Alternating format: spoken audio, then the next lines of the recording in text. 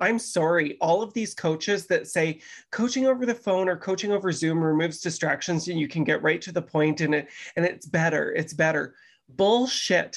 You're lying to yourself to make yourself feel better about coaching the way that you coach, because it is not the same. Is the thought of being imperfect keeping you from taking action? Welcome to Inspired Action for Imperfect Humans.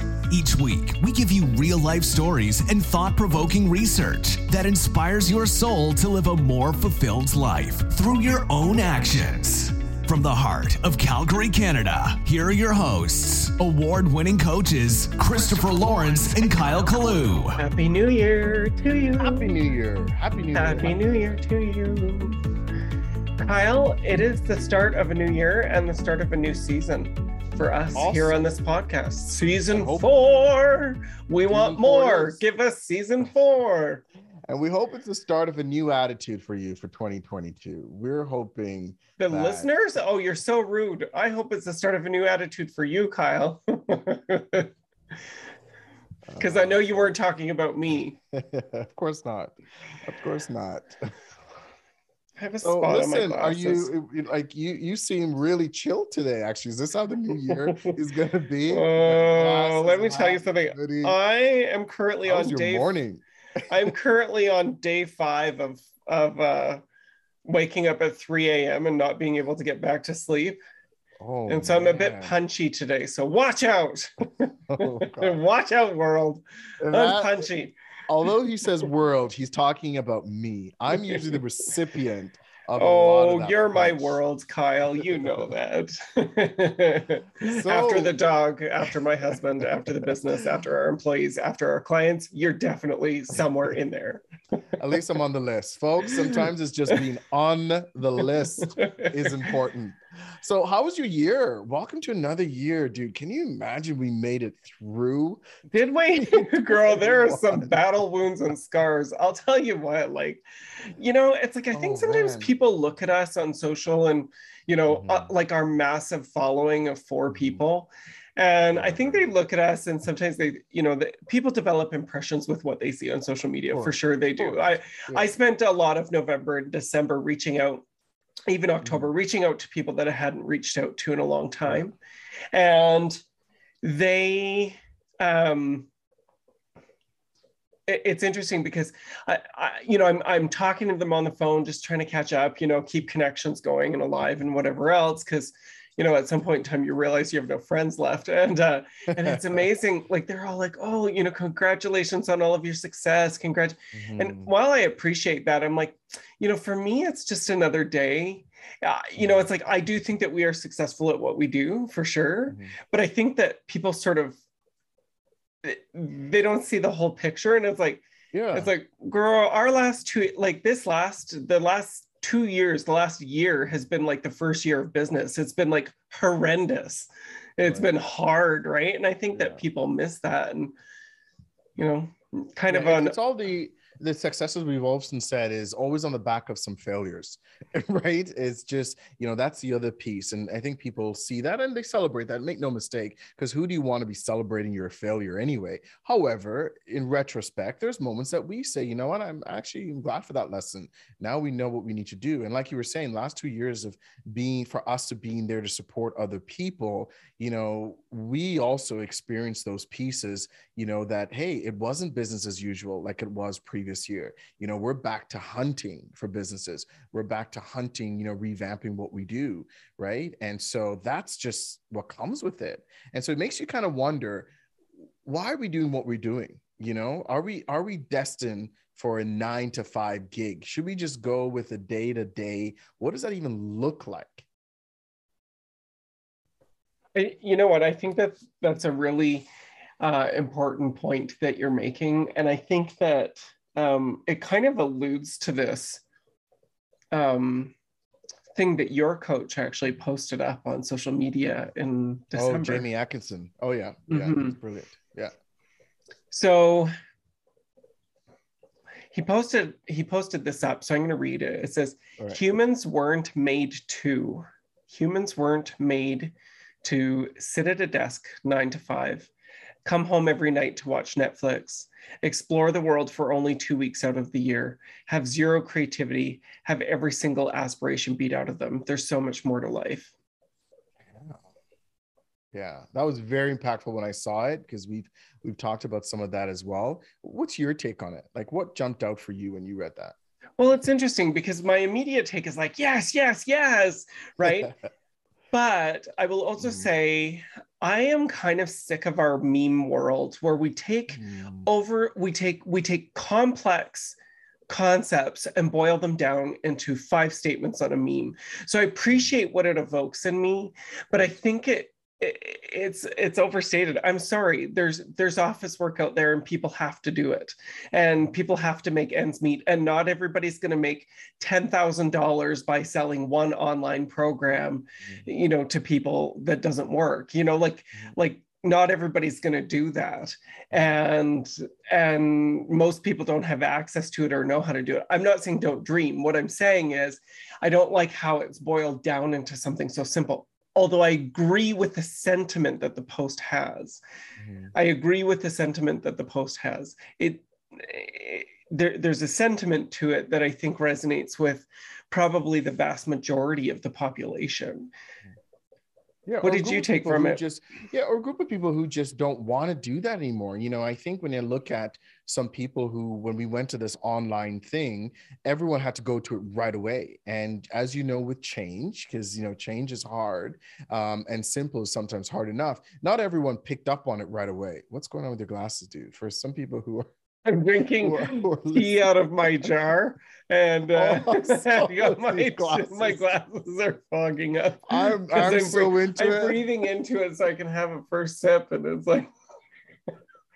I'm getting into it, and all I see is I blinked and I saw his glasses are just fogged up, and I'm like, where are you? Like, what are you doing?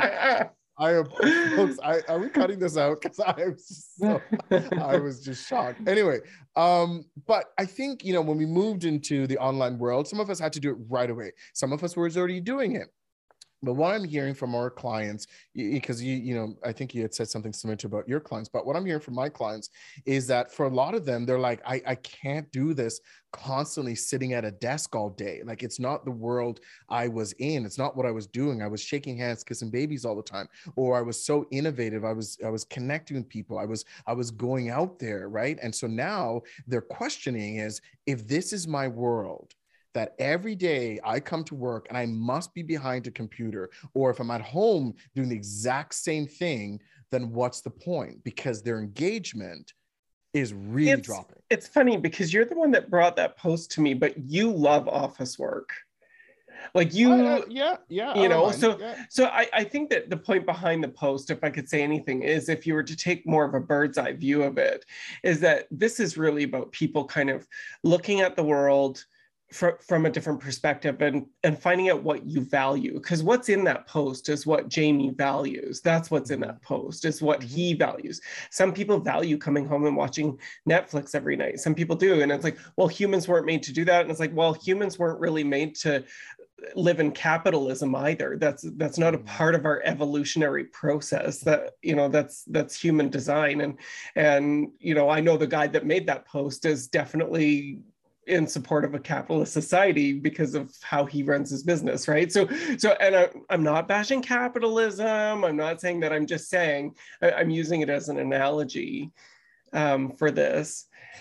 Well, it's like 2 weeks away, 2 weeks vacation as well, for some people to do it. I mean, my client yesterday, we had a great conversation as he's thinking about his team, and we were talking about the concept of unlimited vacation time. Right? Because we're like, things happens throughout the year that people need to either step away to recharge and to come back. And so the question is, well, if the work was getting done and things were moving in the right direction, do you care if they took 2 weeks, 3 weeks, or 4 weeks, or whatever? Right? Well, some people do, but yeah, I will say though, like everyone thinks they want unlimited vacation, but do you know what the research is showing? it's showing that the the employer benefits more than the employee, because when it's unlimited vacation, the employee is more inclined to log in and check in and work longer hours when they have unlimited vacation. So actually what the research shows is that the employer is getting the better end of that deal. What I will say is that I don't think that 2 weeks is long enough for me personally. What's interesting about it, I have clients, Kyle, I've worked with people. I had a client who she hit a benchmark in her career where she got an extra week of vacation. And then she also had the opportunity to purchase an extra week of vacation. And you can do that. Wow. She actually didn't want either, but she could only refuse the optional purchase. And I'm like, why? She says, I won't do anything with it. She says, I'll be bored. I'd rather be at work. And so I just, I just think, he makes a comment about like travel the world. It's like, I have clients that don't care. Like, it's like, I had a client who worked in Armenia for I don't know, I think it was a couple years. And everyone's like, well, you're there, you should go travel here, go travel there. He's like, I have no interest. He's like, I'm just here to do my job and come home and do what I'm going to do. Not my value system, but he was quite content doing it. Sure. Right? He wasn't morose about it or anything. Yeah, and it makes you wonder that, and this is the thing that constantly come out. I'm not sure what the research is on this. I mean, I have my own experience about engagement, but we find people in the workforce are engaged differently, right? There's certain people who, value traveling the world, like you were just saying, certain people who don't value, traveling the world. Some people want more vacation. Some people want less vacation. Some people want meaningful work. Some people don't want meaningful work. And so as a leader, how do they actually navigate who wants what? Like, what should they have a standard and then just go from there? Or should they be open to be flexible? Like, what's out there? What are people getting engaged about? Because I do have some stuff that I want to share, but I want to bring something to your attention. Kyle, you promised people that we were going to go deeper on this podcast. And right now, girls and boys, you're listening to him and y'all know what I'm going to say. This bitch is talking so theoretically from the front of her head. She ain't going any deeper, girl. She's pinky deep, and that's it. Let's start the conversation. Because I know you sometimes. What do you mean start the conversation? We've been here for 11 minutes and you haven't said anything. Knowing about the end. I'm asking you about engagement. What is we're going to talk about engagement, but when are you going to go deeper? You promised them that you'd go deeper. So girl, give them something. Girl, tell me a story. Why don't you bring up something and I could get into He's buying time. He's buying time. Okay. I'm going to get into this to see if I can save this episode. So I came across people. They can if they're on YouTube. I came across global employee engagement data for 2020. So this was survey data spanning 80 million survey responses from 160 countries. Oh, wow. And it's as of January 2020. So this would now be 2 years old. But actually, what we've seen is that the engagement is lower now than it was 2 years ago. So I'm gonna give the numbers from 2 years ago because this is actually it's a little bit of a landmine. So when we talk about employee engagement, we're talking like personal engagement and disengagement at work. So it's basically the employee's ability to harness their full self, if you will, at work. Right. So what the research shows, an engaged employee who's able to harness their full self will display loyalty and ownership, which loyalty is I don't like that word because I think loyalty in the workplace is dead because it's got to go both ways and it's not going both ways. But an example of this is that they might tackle tasks without being asked, or they might anticipate the need, right? They'll put in extra effort in the organization, maybe. They'll do more than kind of work to rule activity. Yep. So here's what the global employee engagement shows. Overall, 41% of employees globally, so 80 million responses, 41% are engaged. Interesting. I found that number's a little bit high, but well, it is now because I actually think it's less than 30% now is what we're seeing. But you say that number's high, but look at the other numbers. That means that 59% of employees are disengaged or actively disengaged. Yeah. Can you imagine? It's crazy. You know, I mean, and I think we don't have the reaction that most people would have because this is not new for us. Like we're talking to people who are in that boat, right?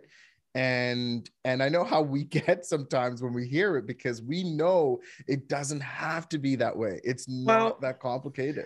Well, to be honest with you, Kyle, I probably fall in that category. I love what I do, but I love it when it's not pandemic and where things were, not easier, but, less complex. I liked it better when I could meet with clients in person. I'm sorry, all of these coaches that say coaching over the phone or coaching over Zoom removes distractions and you can get right to the point and it's better. Bullshit. You're lying to yourself to make yourself feel better about coaching the way that you coach, because it is not the same. And I can tell you that wholeheartedly. It's not the same for the coach and it's not the same for the client. I'm not saying there's no value. That's not what I'm saying. But do not tell me that the coaching is more valuable through a virtual platform than it is. You cannot experience things like oxytocin, connection with others the same on Zoom as you can in person. It just doesn't exist. We have so few clients coming in our doors these days in person. It's all online. And so I fall in that disengaged category. I struggle with it. It's not as enjoyable for me. I like it when I can trade seats with a client.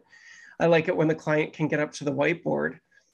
I hate to say it, honestly, because I know that I have clients that listen to this, but this is reality, and you wanted to go deep, girl. And I promised you I'd say, now, girl, we're at least 6 inches deep. Okay, so I'll give you. Let me add something to that. You don't like my measurement jokes? No. I could be a carpenter. I'm so accurate. I like the accessibility of coaching online, especially for people who are not in the area. Because that was something you get into. Totally understand. You get a different, right?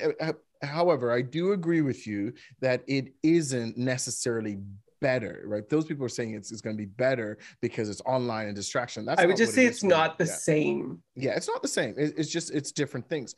I remember just going back to a piece, and you mentioned something about loyalty. When I was first starting out at McDonald's, I was very loyal. And most companies I think I work with, I would say I'm very loyal to it, meaning they've got to do a lot to me to get me pissed off, because I was drinking the Kool-Aid. At McDonald's, I had ketchup in my blood. I bought into these things, and I loved it. I loved the environment, all these other things, right? That's what we used to say. You have ketchup in your blood. And at WestJet, you have teal, teal and navy, in the Kool-Aid, you're drinking the Kool-Aid. And here's the thing.